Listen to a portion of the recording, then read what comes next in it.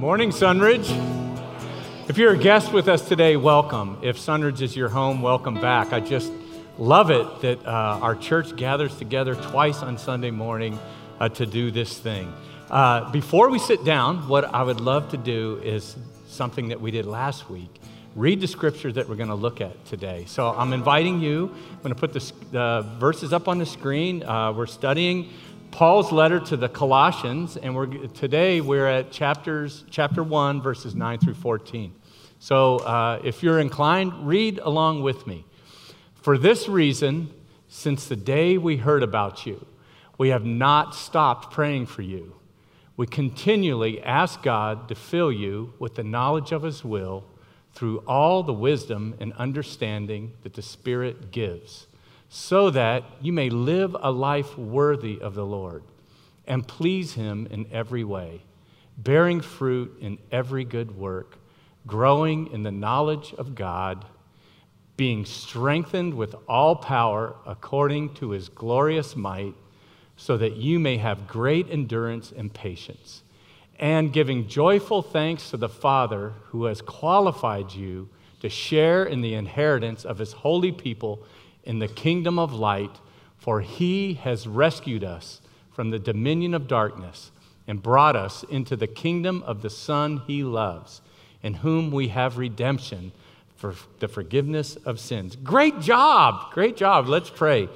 God, today we ask that you would speak to us as a church and speak to us as individuals through these miraculously preserved words that the Apostle Paul wrote to a little church 2,000 years ago. There are people in our audience today, God, that you well know that are just thriving and they're at their peak Christian life, that life is so good for them. And I pray that today they would just be fanned into flame to do even more and greater works for you, and that they would have a passion in their hearts deeper and more on fire to follow you. And I pray also, though, for those that are here today and life's a struggle and it's a challenge. And I pray that somehow through your Spirit, I'd be able, through 30 minutes of talking, to encourage everybody to take the next step in their faith. In Jesus' name, amen. Thanks. Thanks for being here. Thanks for reading along. You know, right now, all over the world, people are praying. They're praying in cars, in barracks, at soccer and basketball tournaments. People are praying stuck in traffic right now, and some are praying in emergency rooms. All of them are talking to God and listening to Him. Some are thanking Him for His amazing blessings, and some are begging Him for an impossible miracle. They're praying for their country, their kids, their husbands, their wives, a friend, for their favorite team that's going to play today, praying for a promotion, for a job that they're pursuing. Some are even praying for their dog, right? Who are the people that are faithfully praying for you? Someone come to mind? Who are the ones you'd really want praying for you right now? Do they know? What do you want them to be praying? And who have you been praying for? Imagine that today you heard from someone that you consider very important, like someone who's a very important Christian in your life, maybe a Christian leader, and you heard that they're praying for you. And that you heard that because you received a written letter from them, that somebody had traveled hundreds of miles by foot to hand deliver to you.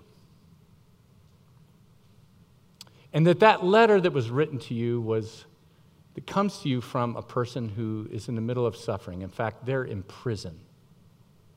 And yet what you learn in this letter is that this person has been praying for you. They care deeply for you. and they want the very best for you. That's what we're reading today. This letter that the Apostle Paul wrote to the Colossians, the believers in this city about 100 miles inland from the port of Ephesus, is written from the Apostle Paul to this church that he had never visited. As best we can tell, it was started by two lay people, Epaphras and Philemon, which we'll learn more and more about as we go through this letter. And yet the Apostle Paul, if you don't know much about your New Testament, it's like these are churches that he cared for. And he wrote these letters to them, and they were miraculously preserved for us to look at. They're not written to us specifically, but they're written for us. And when these believers at Colossae received this letter, they learned that not only does the great Apostle Paul know about them, but he is also praying for them. In verse 9, he says, "For this reason, since the day we heard about you, we have not stopped praying for you." Can you imagine how encouraging that was, how impactful that would have been to these believers? But what is he praying for? Why is he praying for him? Is he praying because of all the struggles that they're having, or that they're all messed up, or the challenges that they have, or their cat is sick? All good reasons to pray. Maybe not praying for your cat who's sick. The reason why Paul was praying for them, if you were here last week, is we saw that they are thriving. They're thriving as believers. In fact, even though he had never been there, he says, "I've heard about you. I heard about you. And you are bearing the fruit of a deep faith, of abiding hope, and a love that you're sharing, the love of God in the world." And these people are making disciples who are making disciples. They are doing really well. They're thriving and flourishing. And his prayer elevates the Lord that they're following and also the perspective of life that they have. It kind of reminds me of a time in my life when a football coach took me aside and he said, "Look, Britt, you are my best player." Someone found that funny. It actually happened, you know. I was 18, the kids I was playing with were 12. So, no, I'm not telling you a story for that reason. But he says, "You're my best player, but I need more from you." Maybe you've gotten that speech from a coach or a teacher or a parent. "You're doing great, but I need you to go to another level." That's what Paul is doing here. And here's what he's praying for them specifically. And I've highlighted different thoughts. Verse 9, he says, "I'm praying, I'm continually asking God to fill you with the knowledge of his will through all the wisdom and understanding that the Spirit gives, so that you may live a life worthy of the Lord and please him in every way, bearing fruit in every good work and growing in the knowledge of God." And you can see that I've highlighted in yellow a category of thoughts, and I've highlighted in blue a different category of thoughts. And basically, this is what Paul says he's praying for. He says, you need to know something or someone, and you need to do something. Do you see that? That's what he's praying. Through the inspiration of the Holy Spirit and preserved for us to read today. This is what I would call Christian living 101. What Paul is praying into these believers are what I call the fundamentals, not preschool Christianity, but the fundamentals. And, you know, it doesn't matter if you're in business or you're in sports, whatever industry you're in, whether you're in the church world or the nonprofit world or just in your job, you never grow beyond the fundamentals. The fundamentals are the key. And so what Paul is praying for these believers are the fundamentals of living the Christian life in a way that you flourish and thrive, regardless of your circumstances. The things that he prays, it's what every new Christian needs to know. They are what every seasoned Christian needs to be reminded of. And it's what every person exploring faith needs to be informed of. This is Christian Living 101. He says, number one, what I'm praying for is that you continue growing in your knowledge of God. You continue growing in your knowledge of God. Now, I want you to notice that it's growing. That's ongoing. Paul isn't saying, thank God that one time you grew. This is an ongoing practice. Not, I grew once back in the day. We're to continue growing in his knowledge. And in fact, this phrase, to be filled with the knowledge of God, is the same way Paul talks about being filled with the Holy Spirit. They're used almost interchangeably. That God wants us filled with his Spirit, but he also wants us filled with the knowledge of who he is. And you know, Jesus said to his disciples, my sheep know me. Part of Christianity, or even I would say like step one, is knowing who God is. If you ask me to pull up one of my Facebook friends that I may not know that well, as an acquaintance, and you said, so, you know, like, tell me some stuff about them. I could probably tell you what they like to eat. I could tell you what the last vacation they went on, and especially I can tell you the people that went to Hawaii last summer and it didn't rain their whole vacation, because I'm bitter about that.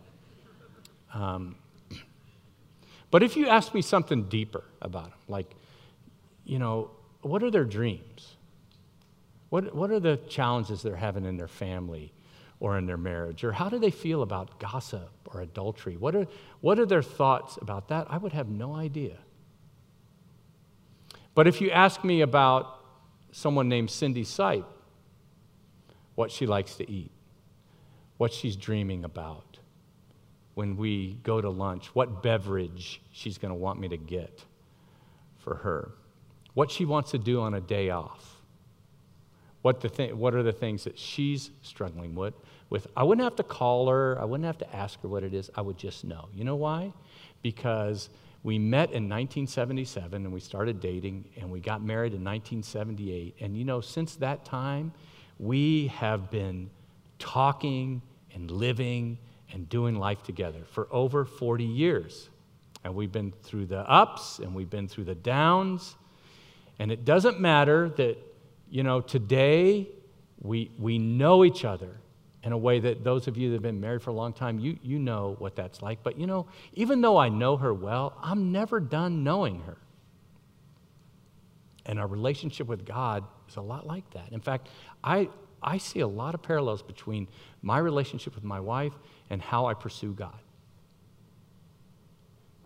Because when you care about somebody, when you're in a relationship with them, it's an ongoing thing that you're constantly discovering something about them. And in order to do that, you have to make an investment in it. You have to desire to do that. You have to put effort into that relationship.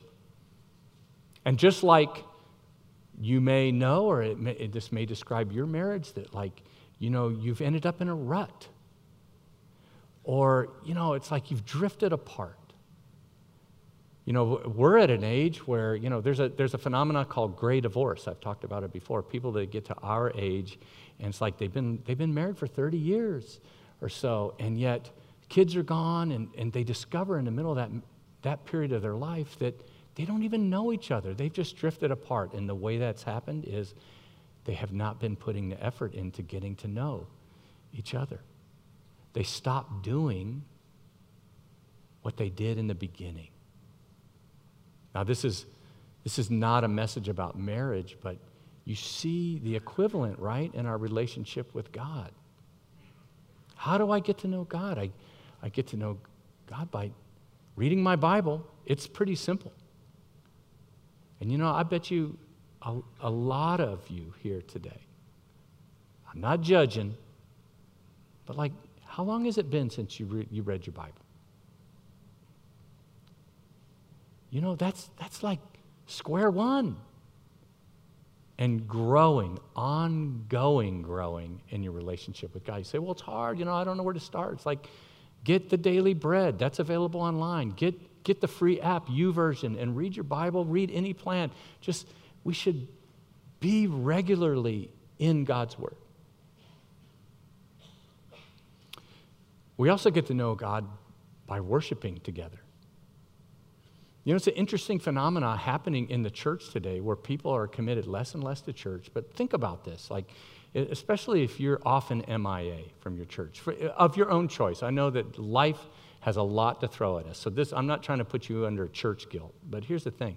Think about this, that God made the church. And he designed the church to gather together and worship. So, of course, you can kind of like boil that down to what happens at church. You get a message, you worship together in music, but it's like you can do that anywhere. But so there's something else that must happen here. So the idea that I can grow as a Christian and I can know God without being part of the way he's designed us to know him through the community of faith, it's impossible.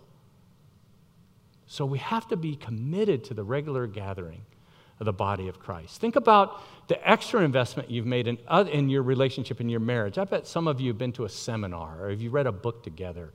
You've been to like a weekend retreat together in your marriage. And that's about like, you go on dates. It's like you focus on one another to the exclusion of everything else. You know, I wonder how many of us here have been to a spiritual retreat, either one at Sunridge, women's retreats coming up, we have men's retreat in the fall, you know, or just one of your own choosing. Like where you say, you know, I'm going to take a weekend and I'm going to really reignite something in me. These are the ways that we get to know God.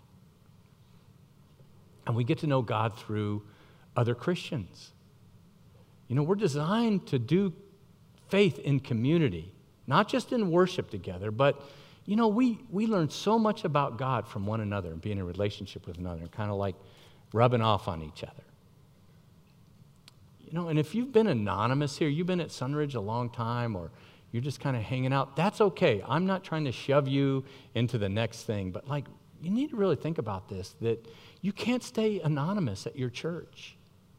And we provide all these ways for you to connect with people. We got a men's barbecue coming up. Guys, you need to come to that. It's not, look, we know you have something to do on Saturday. We have all kinds of, Bible studies and groups. We've talked about, we're having supper clubs coming up. The relationships happen at church just like they happen everywhere else. And you can't, if you really want to get to know God, it happens through other people. So take a step. Don't stay anonymous. Let your face be known and know others, because it doesn't matter if you're a new Christian or a seasoned Christian. We are never done with knowing who God is. Now, Paul says we have to continue growing in our knowledge of God, but second, he says we have to continue living a life that reflects Jesus. This is fundamental. Continue living a life that reflects Jesus. The more we know of God, it should change us. It should make us more and more in our lives look and reflect the character and the spirit and the attitude and the heart of Jesus.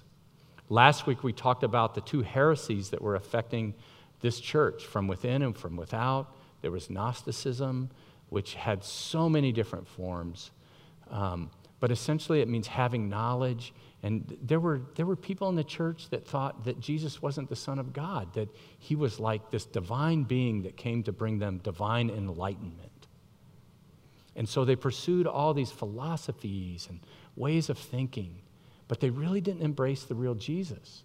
And then from within came legalism, which came, you know, like from the people that were so steeped in their tradition of religion that, you know, to them being spiritual was like doing things and like doing these rituals. And the thing about these two heresies, whether it's a Gnostic influence or legalism, they have the ability, like a virus, to mutate in every generation, and they look different. And we're being affected by this today. In the Christian community, it's pretty easy to think that we're spiritual because we have a lot of knowledge. And yet, the knowledge that we know of God should be changing us. That knowledge that we pursue has an outcome. It has a purpose. In verse 10, I'm gaining this knowledge, Paul says, so that you may live a life worthy of the Lord and please him in every way, bearing fruit in every good work. You see the outcome? As I know God, my life reflects Christ. I live worthy of his name, and I bear fruit. Works come out. I serve. I use the gifts that God has given me to touch other people. By the way, this phrase of these words of worthy or fruit are favorites of the Apostle Paul in all of his letters to describe the outcome of knowledge. For instance, fruit. Last week we looked at verse 6 in Colossians 1 where he said, all over the world this gospel is bearing fruit and growing. In Galatians 5:22, he said the fruit of the Spirit, the thing that the Spirit produces, is love, joy, peace, patience, kindness, goodness, faithfulness. And then he uses interchangeably that like a worthiness to name the name of Christ. Ephesians 4:1, I urge you to live a life worthy of the calling you've received. Philippians 1:27, conduct yourselves in a manner worthy of the gospel of Christ. You see, the things that we learn of God translate into a life that reflects Jesus and produces fruit, good fruit. Knowing God doesn't just produce knowledge. It doesn't just produce the ability to tell the difference between good and evil. It doesn't just produce a moral lifestyle or a philosophy of life. It changes us from the inside out to become like Christ. And when we're not seeing the knowledge, pursuing the knowledge of God in that way, that's why Paul said in 1 Corinthians 8:1, knowledge puffs up. Why would Paul be disparaging of something that is fundamental to our growth? He's talking about like when we just gain knowledge to have knowledge. And instead, he's elevating the person that knowledge is of. It's about Jesus Christ. These two things of constantly growing in the knowledge of God and allowing that to produce the outcome of Christ-likeness and fruit in our lives, these are you cannot separate these two. They go together. Because if we're trying to do works without growing, what happens? Maybe you've done that. You're trying to produce things, you're busy for God, you're serving in all these areas, but you've let the inner part of your life grow stale. And so without that vibrant life of being connected to Christ and growing in your knowledge of him, eventually you just kind of burn out. You feel empty. You feel drained and you don't have the passion anymore because you're doing things for God, but you're not pursuing knowing God. They have to go together. I can tell you that in the many years that I've been a Christian, I've had some pretty major burnout moments. And you know, I have to say they weren't the result of something that got done to me. It was all my own fault. Because I'm an activist, I'm a doer. And I was doing without taking care of the person inside. But the other side is equally damaging to try and grow in our knowledge of God, but not generating good works. It's kind of like eating all the right foods without exercising. Now, it's better than nothing, right, to eat healthy. But you know, our bodies are made to take that fuel that we brought in and turn it into activity. And yet, it's easy for us to think that God wants me to just know a lot. And with all of that knowledge, if I just keep taking in, but nothing comes out of my life in the way of touching other people's lives and serving and using the gifts that God has given me, you know, you just get bloated as a Christian. You know that feeling of being bloated when you've just been plowing, you strap the feed sack on during all the holidays, like Britt did, and you don't exercise and you just feel lethargic. And it's like, I kind of see Christians acting like that who are like taking in and never giving out, never like getting down there where people need the help, and just taking in, and it's like eventually you get like spiritual indigestion. You look, your face is like this. It's like, oh, I know, I read, 18 chapters. Yeah, move around a little bit. Use some of that energy into touching people's lives.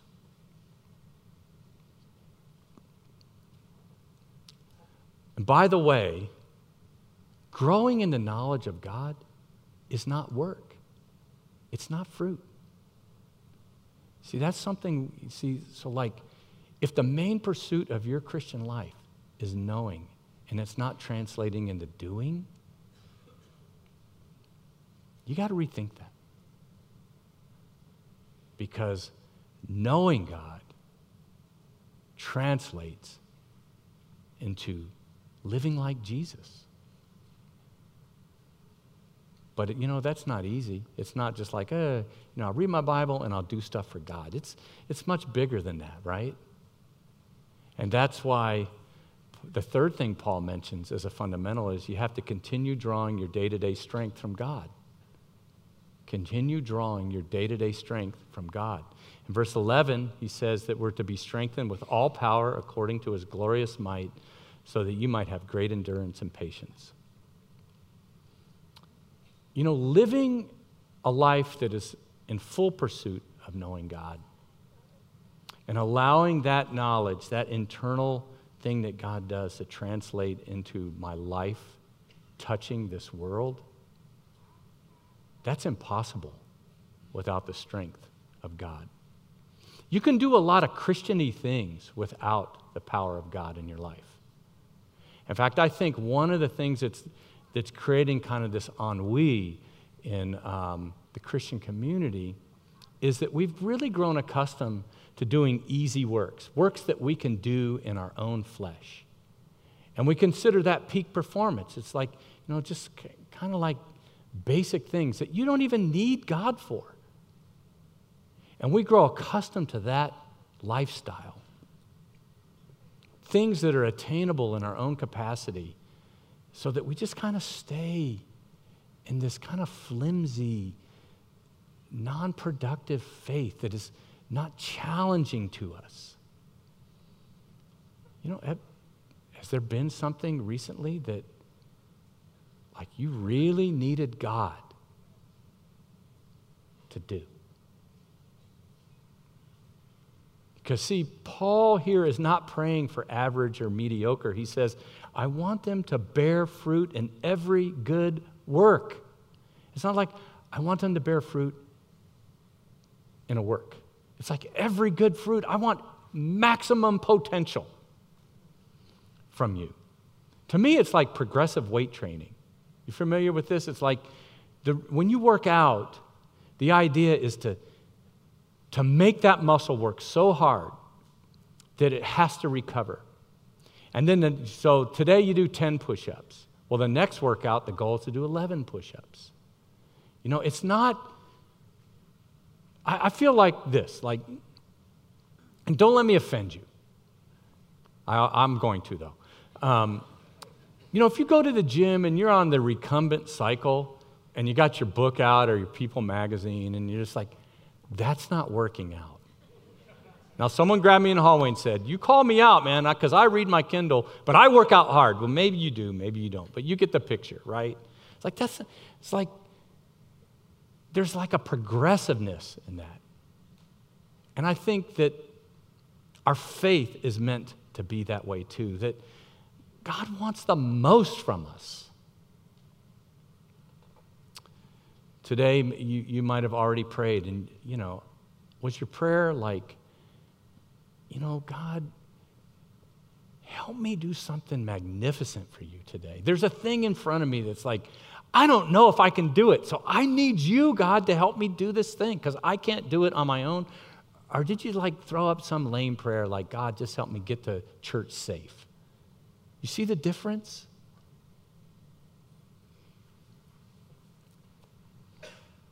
When you think about your faith in that way, like, it's scary, isn't it? It sounds impossible. It's just too hard. That's why Paul goes on and he says, I'm praying that you have all this power according to his glorious might, so that you may have great endurance and patience. And these are two different words, even though they sound similar. Endurance here means to kind of like stick with it. It's constancy. Just wait and stick it out. But this other word, patience, it's more than that. It's not a passive resignation to this is my situation and I just need to hang in there. It's bigger than that. It's like to stand up and front up with the opposition, to overcome it, to engage in the battle with it, to rise above it.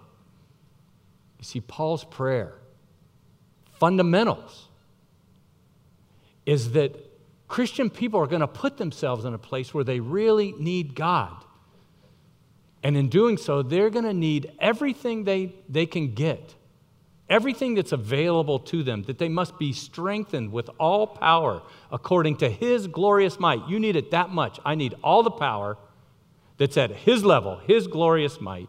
But there's even more that we need besides his might to be available to us. And that's in verse 9 when he says, you need all wisdom and understanding that the Spirit gives. You see, I need the strength that God gives me, and then I need the understanding and wisdom that only the Holy Spirit can give to me. If I'm going to take on the things that God has called me to take on. This week alone, I've had so many conversations. I talked to a friend last week who a couple years ago went through a bitter divorce. And he was maligned by his partner, which often happens. And big, strong guy in tears is telling me, this has been the hardest thing I've ever done in my life. And in the same breath, he said, but I never have known God like this. This week, I met with a guy who 20 or so years ago lost his son, who was 16 years old in a car accident. Brand new driver. And yet, as he told that story, and of course, he and his wife dipped and they struggled. But they're still sweet Christians today. They've emerged from that with a consciousness of God's grace in their lives and are leaning forward into the things that God brings them today. This week, I talked to my best buddy, Trot. Some of you have been around here a while. Mark Trotter, he's come and spoken for us. He and I grew up together, became Christians the same day, rode our bikes back in the rain to be baptized, so we got sprinkled and immersed all in the same day. So we got everything covered. And he called me this week and he said, brother, that's how we talk to each other. Brother, I got cancer. My age. Has surgery on Wednesday.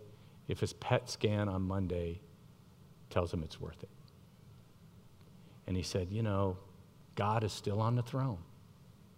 God has been using him mightily in his work. We're very different people, but he just did a couples conference where 500 people were at it. I said, Trot, I couldn't get 500 people to show up to anything I said, even if I was giving away steaks. You guys wouldn't come. That's amazing. And now he has cancer. I talked a little bit with somebody I know that a few years ago, she lost her husband. And she has leaned forward into her life. She gets out of the house. She's not just like boxed in, and she gets out. She's super active in doing these things. She's fully engaged with her kids in college. And it's like she's just like taking on challenges today. Guy came to church this morning that recently moved to Vegas. He became a Christian at this church. We baptized him. Big old, strong, scary-looking dude. Became a Christian, and while he was here, he grew and thrived, and his job got clipped, and he had to move to Vegas. And he loves this church. When he told me about it, he cried. Like, I don't want to leave here. And yet he's gone there, and he's finding a church, and God's opening new doors to him. He's just like moved forward in that. I talked to a woman this week who her husband is in not medical school, but in his fellowship right now, and he's just grinding. It's like 16, 14-hour days, and then he comes home exhausted, and all this bad stuff happens at work. He sees death a lot, and she's at home, way far from her family. They're down in Texas. No family there. She got 3 kids at home, and like they're just struggling. And she's like, man, I just feel empty and drained, and like I just need somebody to help me. Like, is there something you can tell me that I can reignite my faith? These are people that, like, this is day in and day out. They're facing challenges. They're taking on new things, and yet every day, the only reason why they're still moving forward is they're relying on the strength of God. Now, I don't know about you, but what's the thing that God has been nudging you about? What's the thing that it's going to take all kinds of courage for you to do that? What's waiting for you Monday that you know about that's scary to you? And what do you feel like your life has gotten so drained, your spiritual life, that just the idea of reigniting something in you with God just seems so impossible? Whatever your story is, a fundamental part of walking with God is relying on His strength every day. Whatever that thing is, are you taking it on with the glorious might that is available to you? And you are taking it on, are you taking it on with the wisdom and understanding that the Holy Spirit has made available to you? You say, well, I just don't think I can do it. You're probably right. That's why you need God's strength. The last thing that Paul mentions here is a fundamental is we have to continue standing on the gospel. Now, most of us, when we think about the gospel, we think of it as a one-time occurrence that we receive or commit to. But Paul doesn't talk about the gospel that way. It's an ongoing work that God is doing in our hearts. And I'm going to put the last few verses of this passage up. Verses 12 through 14, he says, "In giving joyful thanks to the Father who has qualified you to share in the inheritance of His holy people in the kingdom of light, for He has rescued us from the dominion of darkness and brought us into the kingdom of the Son He loves, in whom we have redemption, the forgiveness of sins." And quickly, in this part, as Paul wraps up his prayer, he's not just giving theology about the gospel, he's giving images. And I want to pull those out. If you look up at the scripture, you see the word qualified? Qualified means like you have to pass a test. You have to be certified. And you know, the good news of the gospel is you don't have to qualify. You don't have to meet a standard. Jesus met that standard for you. Another picture he gives us, he says the inheritance of His holy people. Some of you are sitting here today and you can't even fathom the idea that you belong here, that everyone else has their life together and you don't. You are not just adopted into God's family through Jesus Christ. You receive an inheritance.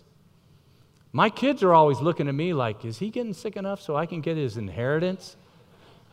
I'm just going to leave him like 3 old t-shirts and a pair of shorts that I wore every day. They're my family. It's like everything I have, I'm going to give to them. But I am trying to spend it all before that happens. If you feel like, boy, you don't belong, can I tell you something? The good news of Jesus Christ is that you don't just belong, you receive everything a child of God is due because you're in the family and you are a child of God. He gives the picture rescued from the dominion of darkness. You feel like you're in a dark place. You feel like life has dealt you dirty, that there's no way that you can get out of this situation, that you're long forgotten. You are not. You might be in the deepest, darkest dungeon of depression. You might have faced a situation you feel has just destroyed you and you think you're never going to recover. Jesus is our rescuer. The good news of Jesus Christ is that He rescues us from that dominion of darkness that seeks to pull us down. He uses the word redeemed. He's redeemed us. Redemption is like you owe something. You're enslaved. You're trying to work off your debt. We all have a debt of sin. And yet you're not going to have to pay that. Did you know that?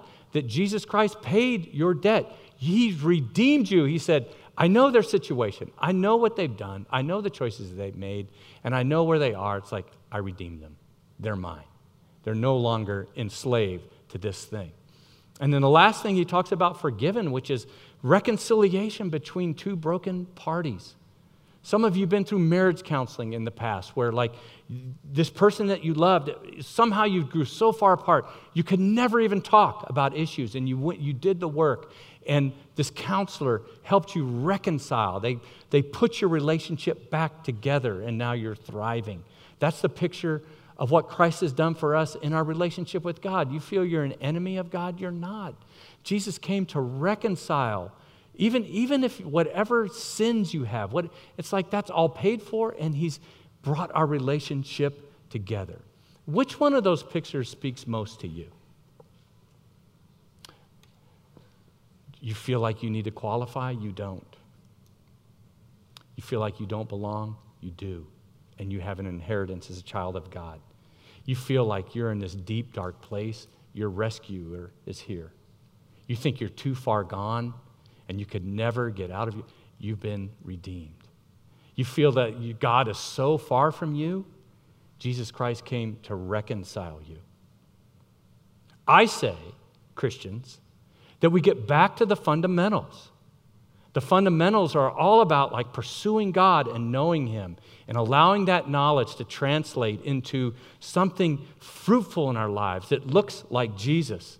And the only way we're going to be able to do that is day to day relying on the strength of God. And every day when you wake up, you got to stand firmly on the good news of Jesus Christ, because religion can take you over, the world can take you over, but the gospel just has to keep renewing you. It's like keep reminding you that God loves you more than anything else. So, this prayer that I read at the beginning of this message was written to Christians 2,000 years ago. All about the fundamentals. Band, come up. While they're coming up, I want us to read this same passage that we looked at. Everybody stand up. We're going to read the scripture again, only I've taken the liberty of personalizing it. And instead of like it being written to the Colossians, I want you to pray it out loud with me as a prayer for the fundamentals that God wants to see grow in us as individuals and as a church. Are you ready? Let's pray it out loud together. God, today I am asking you to continually fill me with the knowledge of your will through all the wisdom and understanding that the Spirit gives, so that I may live a life worthy of the Lord and please you in every way, bearing fruit in every good work, growing in the knowledge of God, being strengthened with all power according to His glorious might, so that I may have great endurance and patience. And I will give joyful thanks to you, who have qualified me to share in the inheritance of His holy people in the kingdom of light. For you have rescued me from the dominion of darkness and brought me into the kingdom of your Son, whom you love and whom I have redemption, the forgiveness of sins. That's a prayer worth praying. Let's stand, let's worship together.